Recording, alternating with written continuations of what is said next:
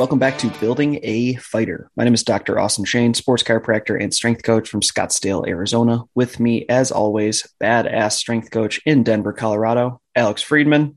And then we have a guest today. I'm excited about this one. We have Corey Beasley from formerly Fight Camp Conditioning, now GetPhysical.com. He's with us on the podcast. And Corey, how are you doing today? Doing great, guys. How are you? Dude, I'm just living. It's a beautiful Friday morning. Yeah, absolutely. I'm excited for this today. This will be the highlight of my day. Corey, tell us a little bit about yourself for the people that don't know you. I've been a strength coach for about 23 years or so now, 20 plus years, whatever it is. And I started out in Chicago, Illinois with no experience, just kind of wandered into a personal training gym and was trying to get a job out of college and lucked out. The guy, Tony Bruno, that gave me my first job, he was pretty patient and just fed me a lot of good information to read. Hey, watch these videos, and was just grilling me for a long, long time. But I think he laid a good groundwork for at least my thought processes and stuff like that, and how I was kind of gearing my education. But I started there. I worked in, large health club setting with Lifetime Fitness there for a little while when they transitioned into Chicago. Then went independent.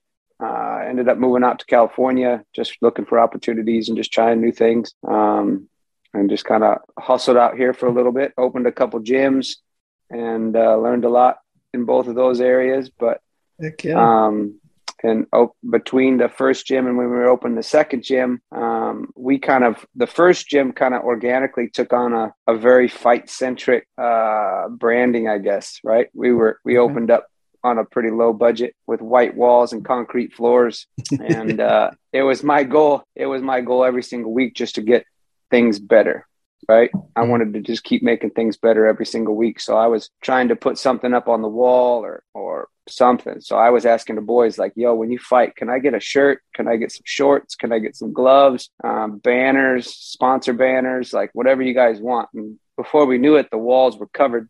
We had like 92 feet worth of shirts and shorts and gloves and all kinds of fight banners all over the place. But we also realized after just talking with customers and clients and stuff like that, that as much as we loved the boys that fought and grappled and stuff like that, the average Joe that paid our bills was scared to death when they first came because that type of branding. Even though when it comes down to it, a lot of my guys that were fighting were actually doing workouts that were easier or less intense than the general population just because of their demanding schedule and all the other stresses they got in their life. So when we were transitioning to that new gym, I didn't want to leave those boys behind. We rebranded the physical gym that we were using, but I developed our website that we have now as a way to provide information for those combat athletes. That being said, I also didn't want to be the man. I don't believe that I know everything.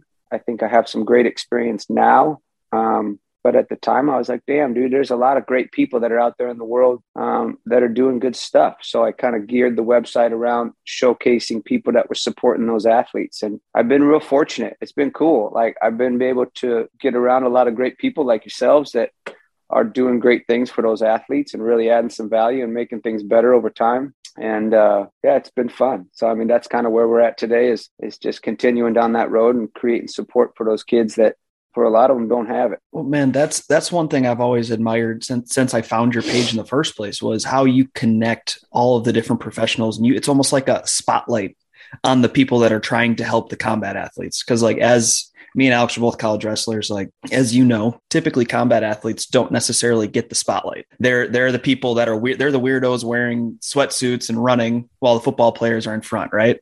And it's cool because you're giving spotlight to the people that need it and to the people that really want to boost and give the spotlight to the athlete. So it's almost like a double level where you're putting that showcase on, like you reposted my video of Jordan, you putting that spotlight on Jordan, where he's the athlete that just got put in front of 50,000 people or however many followers you have now. And then also on top of that, I'm just trying to make athletes better. That's all I care about. And mostly combat athletes. So you're giving that secondary spotlight to the coaches that are just trying to do good stuff. So I just respect the hell out of you for that. And I love it. Well, I appreciate it. I mean, it's kind of a weird world. I mean, not even the last couple of years, that's a complete shit show, but right. As far as just that world as a whole, like you said, it doesn't get a huge amount of attention, right? I think they're hyper-focused, super tight niches that once they're in, man, people fall in love with them. Yeah, amen. And it never goes away, man. You see all these, you go to wrestling tournaments or like Masters Jiu-Jitsu or, stuff like that. And it's a trip to watch, 50 and 60 and 70-year-old men that are still just glued to those sports. And it's all the way down to their bones. They're into it. And it's cool to see, right? I remember I didn't wrestle at University of Iowa. I went to University of Iowa and got a lot of distractions and had fun and did all that stuff. But I remember going to that arena the first time at Carver Hawkeye and walking in and watching the whole place packed, right? 13, 15,000 people, whatever it is. And mostly from the perimeter, right? It was like football and wrestling. There was the cool thing about Iowa was that there's so many people, there's no pro sport. Yep. So people gravitate to all towards the collegiate stuff. And the whole place is full of like all these farmers and people that live out in the middle and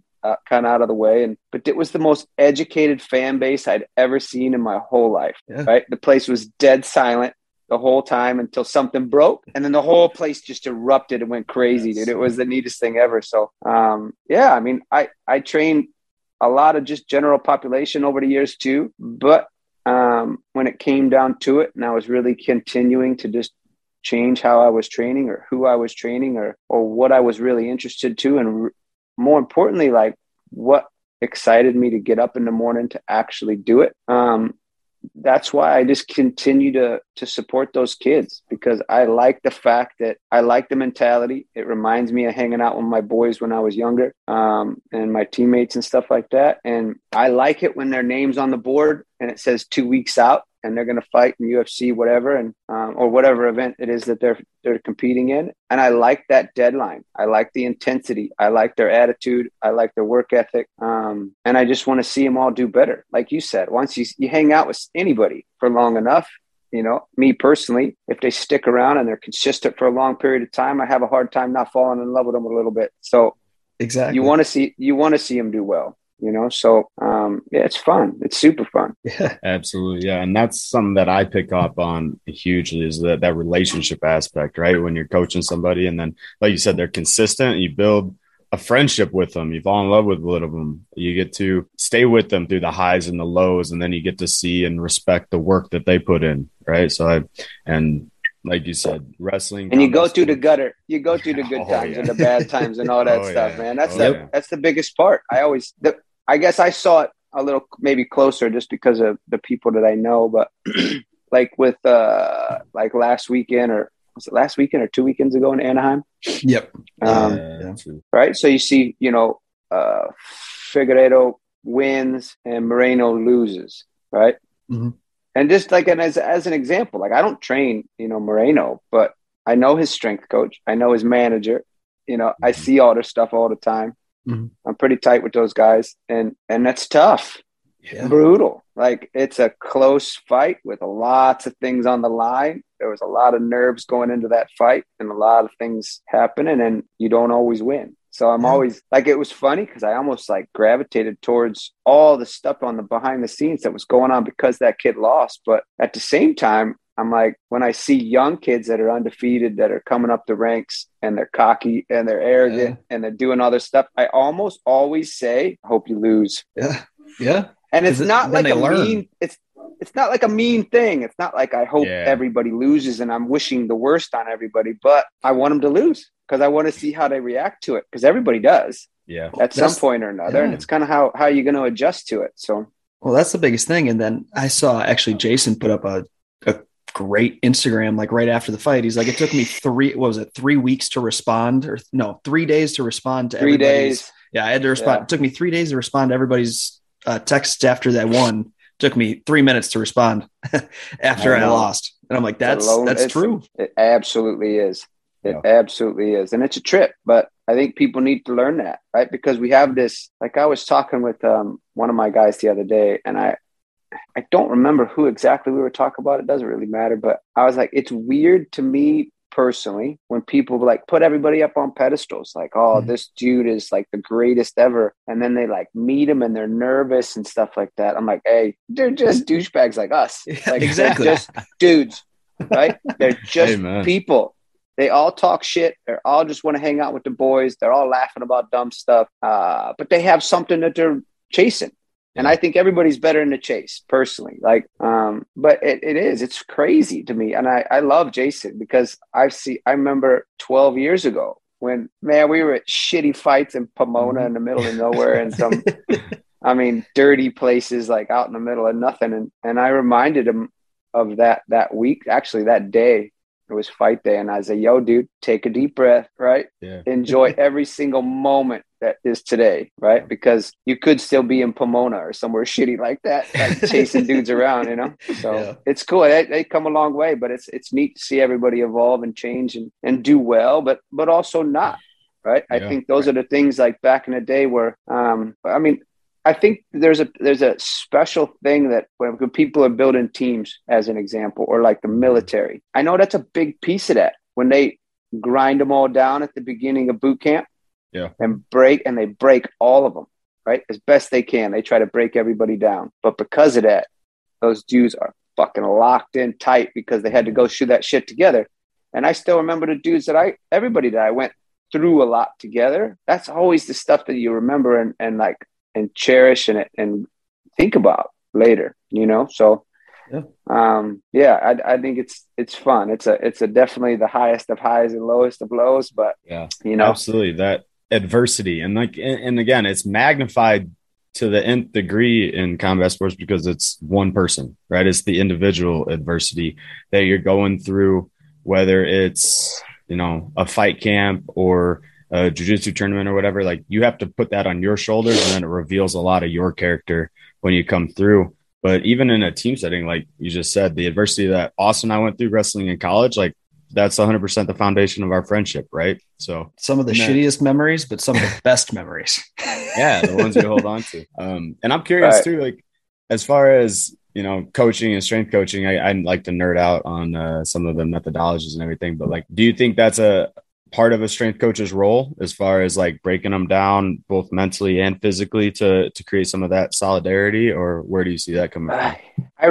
It's an interesting one, right? As far as when you, because I'm guessing that you're asking about intensities and volumes and methods and all that type of stuff, right? Well, that, and you know, it's a huge, like, I feel like cultural narrative that like strength coaches are the hard asses, you know, or strength coaches are the ones that like go, and we're going to put it on you. And it's easy to it's easy to make somebody tired. Yep. Mm-hmm. Easy. Like if I want you yak in the bushes, it take me about 5-6 minutes. Right. Yeah, exactly. And I can get everybody to yak in the bushes. And it doesn't necessarily add much value for these guys.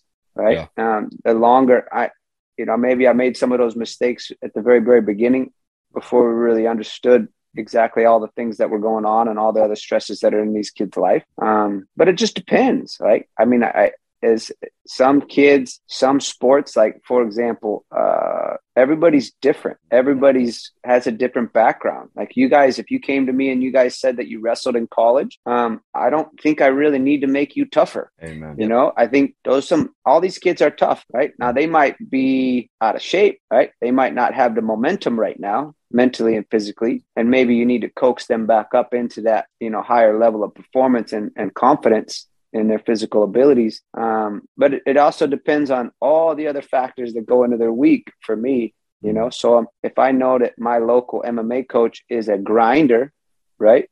Mm-hmm. I do less and less and less of that because I know that they get enough of that shit when they're at skill practice, you know? And if I go and I see them spar and I remember Lauren Landau talking about this too, going and watching people spar. And if you go, like if they just say spar and you say, yeah, that's a red day, that's a high intensity day, this, that, and the other. But then you go and watch them and you're like, dude, that was buddy sparring. You guys aren't hitting the gears that I want you to hit. So I might need to fill that gap. Yeah. Right. Mm-hmm. But me personally, you know, I typically spend all my time now, almost all of it, at higher intensities than they're probably getting at practice, right? Strength and power development.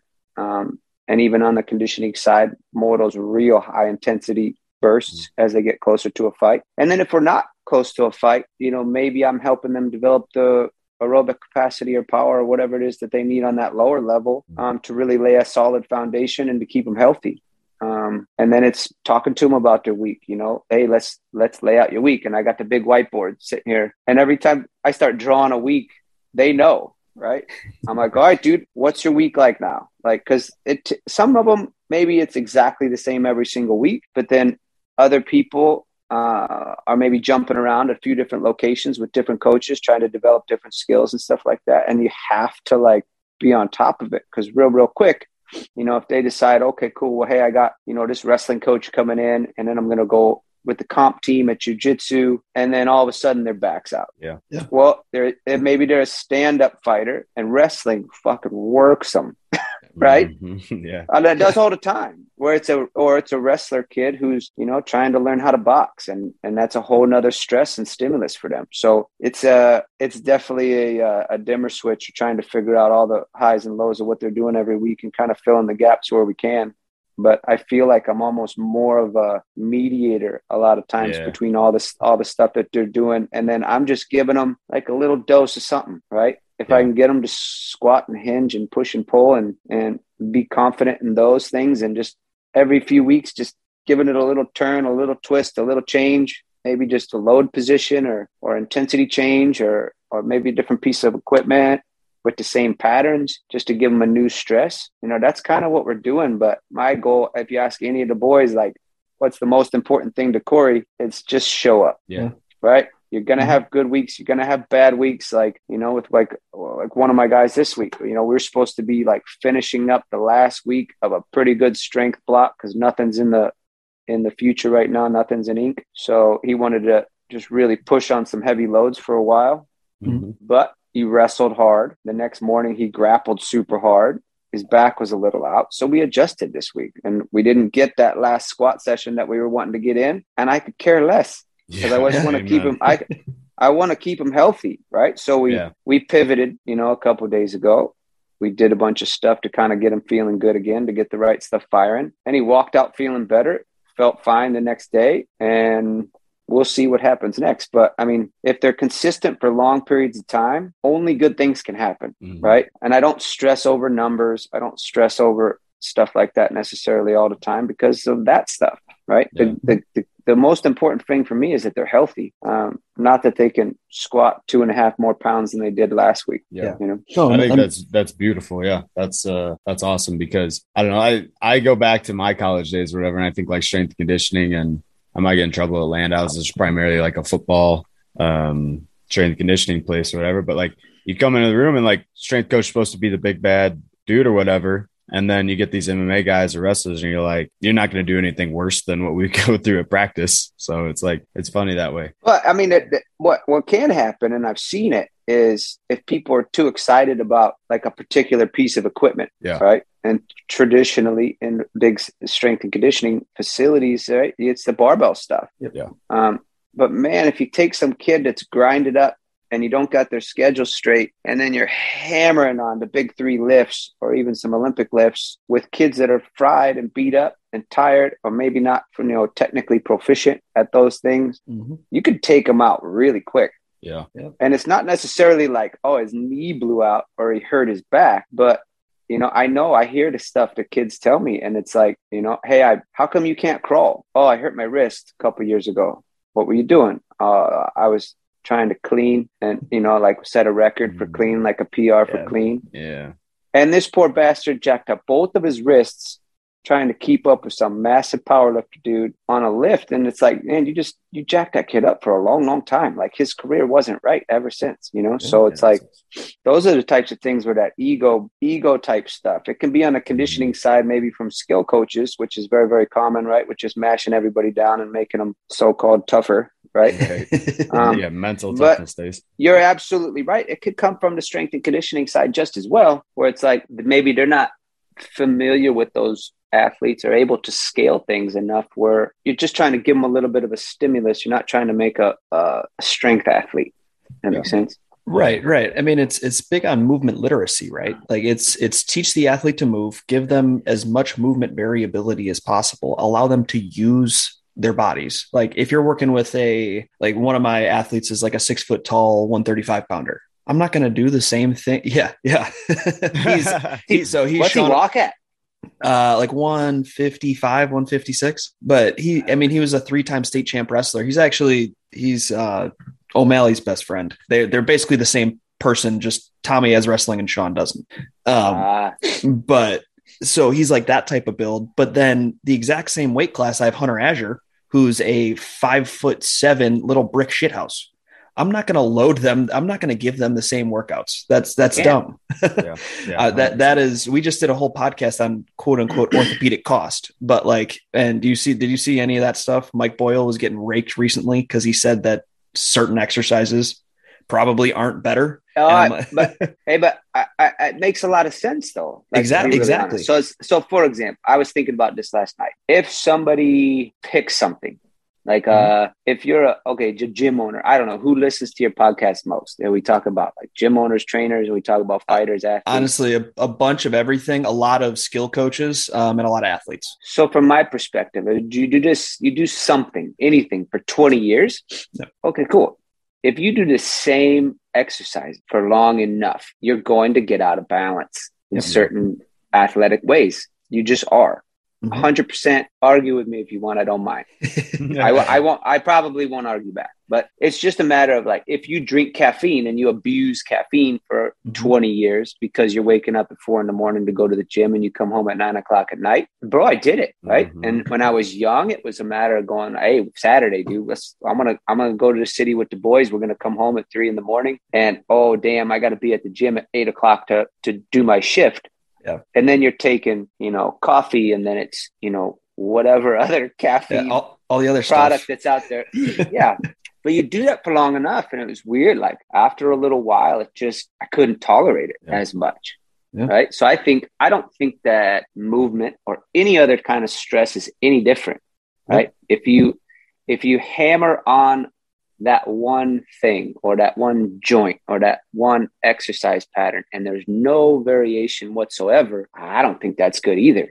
Right. Yeah. And I think that's when, people talk about variations and other ways to stimulate that pattern.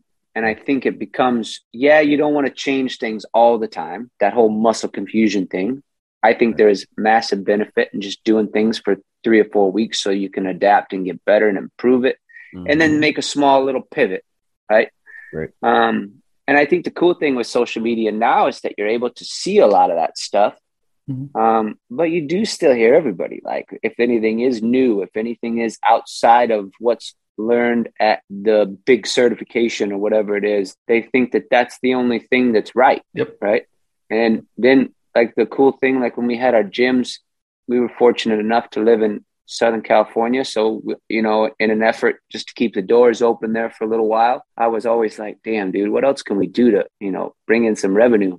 And then after a while, I was like, dude, we live in Southern California. It's nice here all the time. Yeah. It's a good location between LA and San Diego. So I just started reaching out to anybody that I wanted to learn from and say, hey, dude, I got 7,000 square feet of open space in Southern California between LA and San Diego. If you ever want to come and do a workshop here, our doors are open. Right. Awesome. Yeah. And man, we had people come all the time, like every quarter for sure. Usually every other month we'd host something, and we got around a lot of neat people. So we had, a variety of different people that would come through, some bodyweight style, some sandbag guys, some like GPP more type, individuals. And it was fun to kind of learn people that kind of lived in that little piece of the puzzle, I guess. Yep. But as an example, like we had these guys through a relationship that we had with a kettlebell guy that was from San Jose, I think. He brought these guys from Siberia, Russia, who were 11 and 9-time world champions in kettlebell lifting. Right. God. Wow. So if you look at Instagram and all these kettlebell flow guys and all this other stuff that's out there with people swinging around kettlebells and stuff, they get a lot of views, they get a lot of likes, they get a lot of attention because it's cute and it's nice and it's something different, and everybody's always kind of looking for something like that, right? These kettlebell guys came and you start to pick their brain, and they all had a good foundation in gymnastics, right? They were all proficient on the barbell with the basic stuff. They obviously, their priority was, maybe the long cycle, snatch, or the jerk. Right. Which are the basic competitive lifts, but they lift that shit for 10 minutes straight. Right. Which I was like, okay, that's crazy. Right. So you have 140-pound general in the Russian army that comes, and that dude lifts 232K bells, which is his body weight, in a jerk for 10 minutes. I'm like, I can't do that shit for 1 minute. Like, that's amazing. Yeah, but they were well-rounded, I guess is my biggest point, because they jogged every morning. They ran. Oh, you can't do road work. It'll ruin your knees. What? Like, I don't understand. Like, if you go down that road too much, or you have injuries, or your gait pattern's all jacked up, maybe, right? Right. Those dudes ran every single day, 2-3 miles as a warm up. They'd come back. They'd kind of get ready to do whatever it is they're going to do that day. And then they hit their main stimulus, right? But they were lean. They were athletic. They were not grinding themselves into the dirt. Like, they had their system dialed in tight. And it was like, wow, you can pull some pieces of the puzzle from them, right? Yeah. But I thought that part was super fascinating, because then we did the same thing with Bulgarian bags and heavy clubs and, sandbag work and all these other things that, like, I kind of just wanted to geek out on at the time. But now it's cool, because then your toolbox becomes pretty large. You understand how to manipulate a lot of different variables. And it's been super useful, mainly when the boys come in and are like, yo, I hurt my wrist, or I hurt my shoulder, or I fucked up this or that, or whatever it is. And you're like, okay, cool. Well, let's try these 3 or 4 different movements. Which one doesn't hurt? And then you try and you're like, see, we could still do stuff. Hell yeah. And then, hell yeah. And the boys always laugh. They're like, how the hell do you know all this stuff? And I'm like, mainly just because I was all jacked up from so many years of doing all this stuff too. So it's like, you just have to figure out a way to keep moving. And you just try to keep pushing that bus forward a little bit with all the obstacles that come your way. And I think that's not necessarily the initial education about all this stuff, but, how do you train a fighter? Right? Man, that's a long ass book, right? Because there's so many different variables that come into play and so many different obstacles that pop up. And if you have all these things in your toolbox where you can pivot and adjust on a moment's notice, then I've found it very valuable in my own career working with these particular athletes, because they always do have things come up, and you got to be able to pivot and change gears pretty quickly, and keep them focused and keep them moving so that they can keep that momentum. Oh yeah. Well, and something that I've seen out of a lot of your videos is the unconventional training methods. Mm-hmm. Whether something I really like, I don't know what you call them, the big barrels. Are they like slosh barrels? You can. Yeah. John Brookfield, who a lot of people don't really know, but he's the guy that developed the battling rope system. Okay. Okay. So he's the nicest dude on the planet. He's from North Carolina. He looks like your big uncle that just worked construction his whole life. Big mustache, and he's like big, like 6'5", 250, easy, and like doesn't look like a bodybuilder at all. Mm-hmm. But he would do stuff, and like we couldn't even like budget. He was the strongest human being I've ever been around in my life.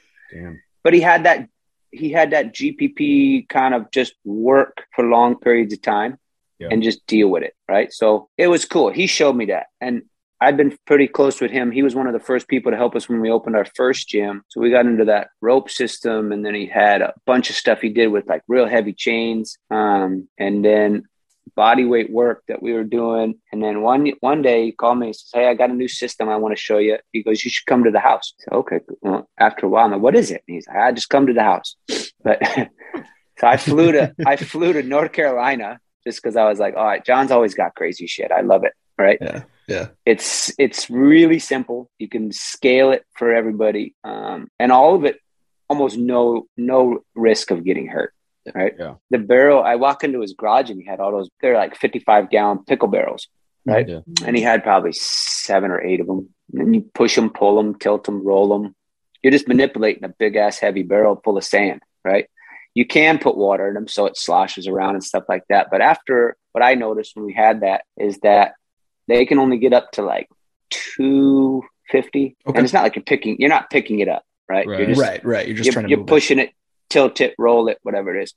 The water became easy. Right? At first, you get that slosh and it's like, whoa, and it's like shifting all over the place. But after a while, we just kept doing them with sand. And then we had, at the old gym, we had 250 pair, 350 pair, 450 pair, and a 550 pair. And it's rare, like for pushing, pulling, tilting, rolling, all the guys that fought, it's a real simple way to push and pull and manipulate a very, very heavy load. Like mine right now are 450. But what I noticed, the result of it was that at first, like at the time, the first person that comes to mind is Jessica Penne, who's she's still fighting in the UFC. But at the time, she was fighting at 115. And then I think she got the atom weight title in Invicta, right? Yeah. At that time. Yeah. So not a large person, right? Not a lot of strength background. She couldn't even move them. And it was super common for nobody to be able to even move them at the beginning. And then the second set, they'd be able to get it going. And then the third set, they'd get it. And I think it's just because their body just kind of figured out what to fire, how to coordinate, like whatever. But what I started to get a lot of was coaches hitting me back up and saying, yo, I don't know what you're doing, but keep doing it because so-and-so is ridiculously strong right now, right? Yeah. And like Ian McCall even says it now. He's got 2 in his backyard. He was here yesterday. And I said, yo, you still got those barrels in the backyard? And he goes, yep. He goes, those are the greatest things you've ever done. Right. And it's, I like it, right? It's like, how simple is that shit? You just push and pull these. It's just a big load. It's no different than any other push and pull, but it's like, okay, cool. Well, how does it fit into the whole picture, right? So that's where those come from. John showed us those things, and they've been pretty cool. So yeah, they stuck around. We try a lot of stuff, but about 50% don't make the cut for very long, or we break it or whatever it is. So. Yeah. The one I've tried that I saw was the car blanket where you the moving blanket. Yeah, he showed us that shit too. Oh no shit! It's just in my brain. It's a lighter, faster version of the rope. Yeah, 100%. And you can move, which I like. So it's almost on every single person's peaking plan as we're going into a fight. Oh yeah. You know, because you can do it extremely fast, and it runs your day pretty quick. Oh, I was just doing it like alactic spurts, and I was toasted. Yeah, it's great, super cool. I like it because you don't have a nice clean handle. You have to kind of hold the corners. That big. We use moving blankets now, but he said you could start with like a giant like a beach towel or something like that. Yeah. And it's cool. I mean, I have the boys out here. Right in front of the house, there's a like a manhole cover. Yeah. And I said, hey, that manhole cover is your opponent. You got to circle as you're doing that movement. Okay. So they're constantly changing directions and moving and just fast feet, fast hands, and making sure that they breathe, right? Trying to stay there, keep their body relaxed. Because especially like with that alactic explosive type work, when you tell everybody to go hard, the first thing I notice everybody does is go, and just they grit, they tense up, and I'm like, hey, that's the worst thing you could do on the planet because you're gonna gas out real hard if you get that a habit. So. Yeah. It's fun. Like, so little things like the towel and the barrels, and as much as everybody says like unconventional, and it's just another stimulus that's works. Right. And we try stuff, and if it works and it fits and everybody likes it and it doesn't cause any injuries or pain or anything like that, I'm like, cool. That's a good one. And if they stumble and it's a little bit too much of a learning curve, and like, they're not getting the intensities that we want out of that drill because of whatever reason, I'll bench it. Like not that it's a bad movement, right? It might not be a bad piece of equipment, but either it's not appropriate right now, right? Or we don't know how to manipulate that tool yet. And push it aside. Maybe we got to learn more. Maybe we just not right for right now, but it's fun. I think there's a lot of cool stuff that's out there that is maybe on the fringe and not really mainstream, that is insanely effective. And I think every tool has its superpower, right? Like if you talk about a mace, right? The mace, like the big stick with a heavy ass ball in the end. Okay, cool. I follow these dudes that are like Indian wrestlers that are in India, and they'll do stuff, and you're like, wow, son of a bitch, dude, that's really hard. But you just can't tell because you've never seen that before. And if you have some kid comes with tight shoulders because he wrestled his whole life and did bench press, then you can't really like jump into that and just start winging that thing around, or you're going to rip your shoulders off. But there's value there. It's just knowing how to scale it, how to use it, when to use it, what's it good for.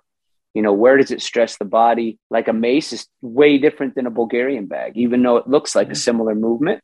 Right. Like they stress things way different. And then, I geek out on that stuff just mainly because I've been doing this for so long and I love all the different various aspects of physical preparation. Right. So I'll watch, you watch sprinters and stuff like that. And you're like, wow. Right. That's at the end of that spectrum, that little spoke on the wheel. Like they're the best ones. Right. Yeah. Or you watch gymnasts and stuff and you're like, God damn, like, how the hell do you guys do that stuff? Like when I saw this dude do a backflip into like a planche where he's like, just holding himself up on his arms and his feet are off the floor. Oh my God. But like from a backflip, he could do that. Like, wow, dude. Like, I'm not going to have my boys do that. It makes no sense, but wow, that's crazy. Yeah, right.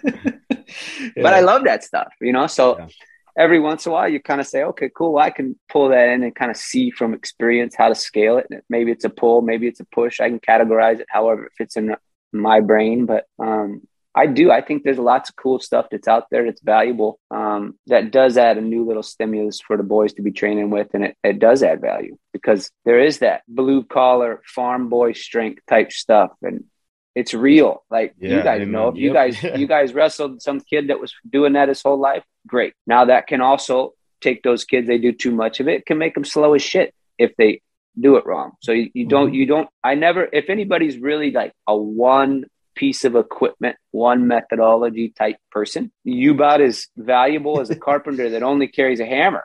Like you ain't going to build much of a house with just that one tool. You need some other stuff. So I think it limits them for sure.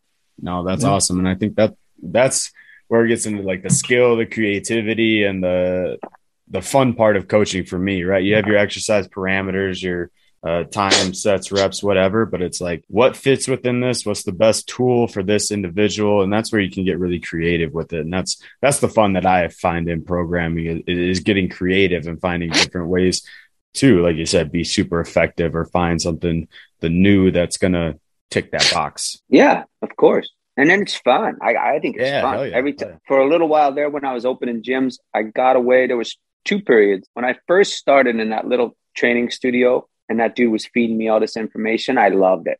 As many times as I fell asleep to some boring VHS tapes, lectures and shit like that, I loved it because I was like, man, every single time I would train, I just felt like it was getting better and better and better and better. And then when I went to the big health club, it became more about sales, right?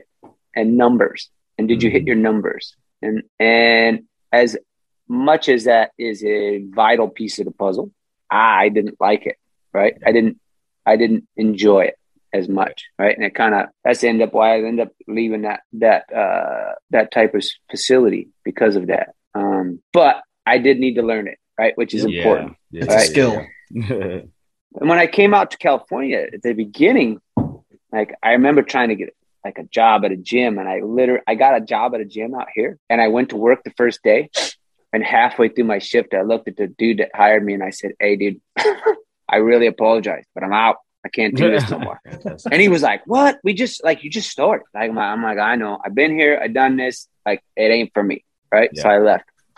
And when I got back when we opened our gyms, and got back into bringing all those people out and learning new stuff. And I kind of fell back in love with it again, right? Because continuing to evolve and change and improve and grow. Absolutely. And then even with the website, and like we did over 100 podcasts like this previously, right? Where we get to talk to all these people all over the world. And it was dope. Like it's super cool. Yeah. Like it's fun. I think it's awesome to like hear people's perspective and stories and like all the stuff that's going on and maybe learn methodologies or whatever it is that they're doing that's working for them. And then it keeps everything fresh and new and you're always getting better, right? Yeah. Which I think is a big piece of the puzzle, at least for us. So it's cool. Yeah, the coolest part about that is like bringing people in, you're around like-minded individuals. That's what makes you want to get better. Like, at least to me, like, do you know who Brett Winchester is? I don't. DNS, he's a DNS guy.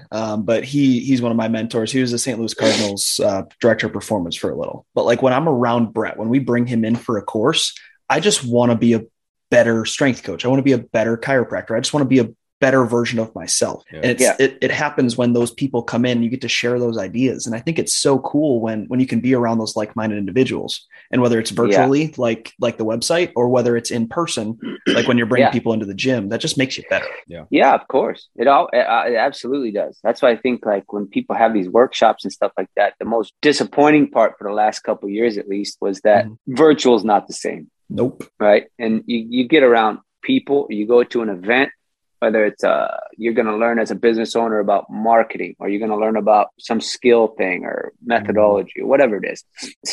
It's still, I think, you can always learn from people, but then in my brain, at least when I was doing the podcast for a site, as much as people piss and moan and argue online, I sat there and interviewed 106 different people from a lot of different places and different skill levels and education levels and all that stuff. And man, I asked the same exact questions for 106 podcasts. And you know what? They weren't very far off. They were pretty similar. Yeah. In that probably 95% of them were about the same. Crazy. And That's awesome. I kind of wanted to do that on purpose, because I was like, man, stop arguing. Like, you guys aren't making anything any better. Like, it's not changing anybody's mind. People are just wasting time bickering back and forth about this, that, and the other. When in the grand scheme of things, the big blocks were pretty damn close. Yeah. Right. And everybody has the same goal. Everybody's trying to make their guy better. And that part to me was the most, I don't know, kind of refreshing, just because it's like, stop trying to make everything sound complicated. Stop trying to make everything difficult. Right. Yeah. Maybe you guys use different pieces of equipment, but dude, if you actually like listen, you guys are doing the same shit. Like, the progressive overload is there. Right. Yeah. You're challenging different movement patterns. You guys are making sure you're not killing your boys so they can actually go to practice the next day and move, right? So that part was cool to me, because I think everybody's so tribey, right? Like, so much. I'm part of this group, right? Or this thing, or this is the piece of equipment that solves all the issues in the world. And it's like, no, dude, it's just the thing that right now, right? Amen. So. Amen. Or you're Hindu or whatever. Yeah. So. I got into that with what it was. And don't get me wrong, I love using landmines, but I got told by somebody in Cairo school, he's like, well, you don't even need to use a bar. You don't have to use a barbell with weight on both sides anymore. You just can use the landmine forever. And I'm like, are you dumb? Like, that doesn't make any sense. Like, you can do a bunch of stuff. You could do rotational patterns. That's cool. That's a great use of the barbell, but like, hey, it's not going to replace max strength with a bench press. I could promise you that. If you're doing just absolute strength. Absolutely. And then like robustness is robustness, right? Like that's the cool thing with strength conditioning, or like with the different methodologies, movement patterns, implements that we're using. Like, you're just creating a robust athlete in front of you. You can apply the same principle to yourself as a coach. Like, how robust are you if your athlete comes in with a hurt shoulder, hurt wrist, hurt knee, whatever? How robust are you if they got smashed at practice and they come in after practice? Like, how well can you pivot, or what do you know to still be effective? Right. Yeah, for sure. Absolutely. So it's a cool thought when I guess social media, as much as I dislike it, in certain ways, there's the other side of the coin is like, everybody now is pretty well aware of all the other people that are in their little world. Yep. Right. And that didn't exist 10 years ago. You don't like social media? You're like one of the kings of social media in my book. Oh, you're killing it. Yeah, you share the best stuff, and you do. Well, really I like sharing the information. I guess it's just hearing everybody's opinion all the time. And a lot of stuff is valuable, and a lot of stuff is not. And now these days, at least with some social media platforms, the censorship because of the current times, and that's changed things a lot, right? Yes. And that not from a political standpoint or anything like that. It just has like that world has changed a lot. And you got to like watch the words that you use and stuff like legitimately. Not even just having to reach that people used to have versus they have now. It's things have changed, right? So it's that, I guess it's that thing. Like if somebody tells me like next week that there's a new social media platform, I'm like, oh, God damn it, dude, I got to learn something new. Like, I don't want to learn another one, right? I just want the people that want to see my stuff. I want them to see my stuff, and I want to talk with those people and hang out. And it's just the part that's the part I don't like, is all that part of it. I just want to hang out with everybody and shoot shit and laugh and have the boys do better. The big question, did you jump into TikTok yet then? I've opened an account 3 times, dude. 3 times. I did. I'm stuck, huh? Like, and everybody's like, bro, you got to get on there. And I was like, fuck, dude, I don't want to do another one of these things, another video, another format. I got to edit another video another way. So I got to edit it horizontal for YouTube, and then I have to horizontally and vertically. I have to do it for this one. And now Instagram's like, well, you have to do a reel and you have to use our system, or we're not going to show it to anybody. And then you have TikTok, and it's just like, I think I did. I put up like 6-8 videos, and then I don't know that I've put anything up in 2-3 months because I can't really personally get into it at all. So I downloaded the app once. And then I scrolled for like 25 minutes. And I'm like, this isn't where I want to be. And I just deleted it immediately. I'm like, this sucks. Yeah. and I think that's going to be the case. Right. I really don't have an answer for you on that one. But yeah. No, but I sympathize with you because I was kind of a hermit before me and Austin started doing all this building a fire stuff. Like, I had an Instagram, but I didn't ever go on it. I don't have Facebook. I don't ever do that. It's a lot of time. Yeah, for a business to make it worthwhile. Yeah. I'm even questioning, like, with you say, like, I'm killing it, right? Okay, cool. Yeah. Like, that's I like it. I appreciate it. Like, I've had a lot of fun over the years putting things together, but then the return on investment is something you always got to come back to, because if you get, like, anybody, and this can be from a strength coach's business perspective or a fighter's career, if you get too spread thin, you will falter, right? I've been through it. I've been burnt out. I didn't, times where I worked pump to pump and worked my ass off and had a lot of fun doing it. And there's been other times where it was like, oh God, it's like just pushing a load up a hill. You know what I mean? Yeah. And it's an investment. It's an investment in your time and energy. And I think everybody's got to kind of look at their schedule and maybe pump the brakes a little bit on some stuff, on a lot of stuff. It's just a huge distraction. And social media can be a massive distraction. Projects like, and it's no fault to what you guys are doing. I think it's awesome. Yeah. But like, a lot of people want to have podcasts and stuff like that. And it's like, okay, cool. Like, is it getting you to where you want? Yeah. And it can be like, dude, I have a podcast. I've got a gym. I have a website. I got digital programs. I have an app. I have all these other things. It's like, yeah, but how's your life? Like, is it making things better? Yeah. It's no different than a fighter. That's like, dude, like, I get to wrestle with this guy who's a world champ, and then I get to go to the jiu-jitsu place, and that guy's a world champ, and this boxing coach trained Triple G, and this guy's got this guy, and then they just wreck themselves, running all over the earth trying to do everything, and it's too much. I think a lot of people could just kind of take social media as an example and look how many hours you spend on Instagram every day. Yeah. And be like, dude, that's a lot of time. Like 4, 5, 6, 7 hours from the kids that I ask, right? Oh yeah. And I'm like, guys, that is not good for your noodle, right? Amen. Yeah. Yeah. Or it's just not. I mean, imagine like when we were talking about consistency in the gym, like when the boys getting consistent, I put posts up before where it's like, if you miss one session a week, that's 50 workouts a year that your competitor got you. Yeah. And you guys know 50 workouts. I come work out with you guys 50 times. There's some significant shit that happens, right? Amen. Imagine if it's 50, 60, hundreds of hours a year that you're pissing away on social media, looking at, silly memes and some girl's butt. Like, yeah. You know what I'm saying? It's like, it's not all helping you move forward. So I think everybody just got to be cautious with all that stuff. No matter if you're a strength coach or a fighter trying to get better or just trying to move ahead in your life, like there's enough distractions in life itself, and not to mention that little phone that we're all holding that's sucking the life out of us pretty quick. Yes. Yeah. But yeah, I mean, that's kind of all the stuff I want to talk about with you. Last stuff on the agenda, though, is do you have any tips for new strength coaches coming up? Man, the best advice I ever got, it was from my buddy Tony, who gave me my first job. And he says, if you want to blow past 90% of the people that are in this industry, just keep learning stuff. Don't let a day go by where you don't talk to somebody like you guys. You don't read something. You don't try something, apply something, go to an event, learn something new, but keep evolving, keep changing, keep trying to make things better. And it's the same. I mean, I guess I would say that to a new fighter as well. Like, it's going to be a long road, right?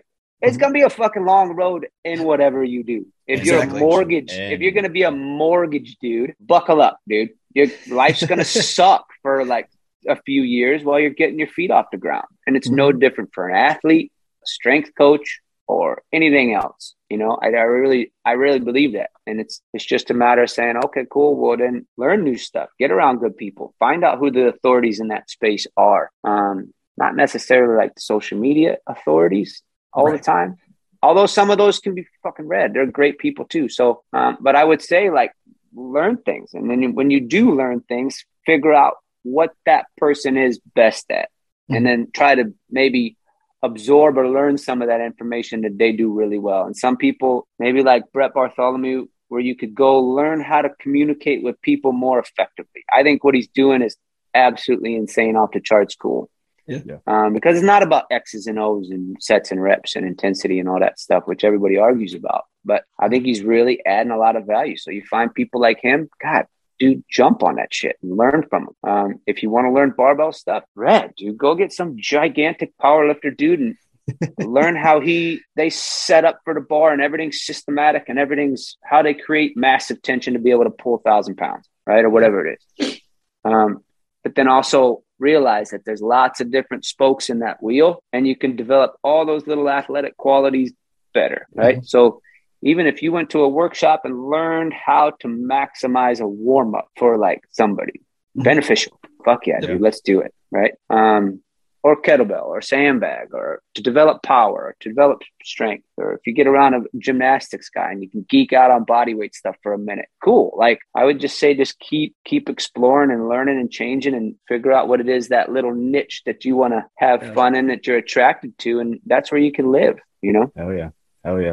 Dude, that's actually talking on that. That's Chris Duffin was the guy who taught Kabuki strength. Yeah. So he got a couple of their big ass bars over there. Oh yeah. You got the transformer bar over there? I got the hex bar and the transformer bar. They're cool, man. I love them. Bar is awesome. Yeah.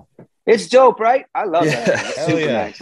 We got their flywheel, and their version of the flywheel is insane.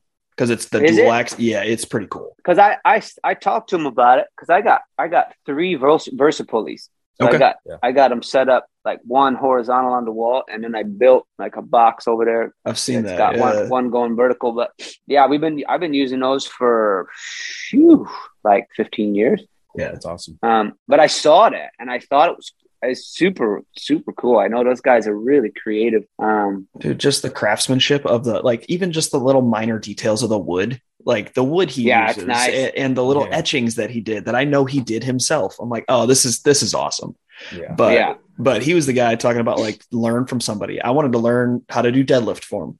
So we brought him into R2P, which is it's a club at the Cairo school. He taught everybody how to do the deadlift. He brought him and his entire staff, and they taught all of these different like Cairo students how to deadlift. And I'm like, I cool. Use his cues. I'm like, I just learned how to deadlift by a guy that can deadlift 1,000 pounds. Like, this is amazing. Fuck. I know. It's crazy. I know. That's dope though. But it's cool because if you wanna learn, the fact that you can even get on the line with somebody like that is pretty rad. Right? Well, like I had Chad Wesley Smith from Juggernaut. Hell yeah. Yep. I got to hung out with him. He's local. So I was like, hey, can you come to the gym and do deadlift videos? And he's like, yeah. He came and his giant ass was like picking up huge weight. And it's That's like a big fucking dude. Yeah. He got on that pulley and started ripping on it. And I thought, I was like, ooh, I hope those anchors in the wall are good, man. He's strong. But yeah, it's fun, right? It's cool to get around all those different people and just learn little pieces of it. So just learn from a specialist, because they're changing their piece of the world in their own little way, and you can just learn. Just take a little nugget from them. So deep, yeah, for sure. Oh, but Corey, hey, I appreciate everything. Appreciate you coming on here, talking with us for a little bit. Thanks so much. Yeah, of course, for sure. It's nice to meet you guys for sure, and keep doing what you're doing, man. If I can help out, just let me know. Yes, sir. And if people want to get in contact with you, how do they do that? People could just visit Get Physical. Okay. If you go getphysical.com, or if you go to almost any, pretty sure every social platform is Get Physical Com. Okay. Like no dots or nothing in that, but just Get Physical. If they search it, you'll probably find us. So, and if they DM or contact or whatever, they'll hit me up. Sweet. All right, y'all. Well, as always, this is Building a Fighter, and we are out.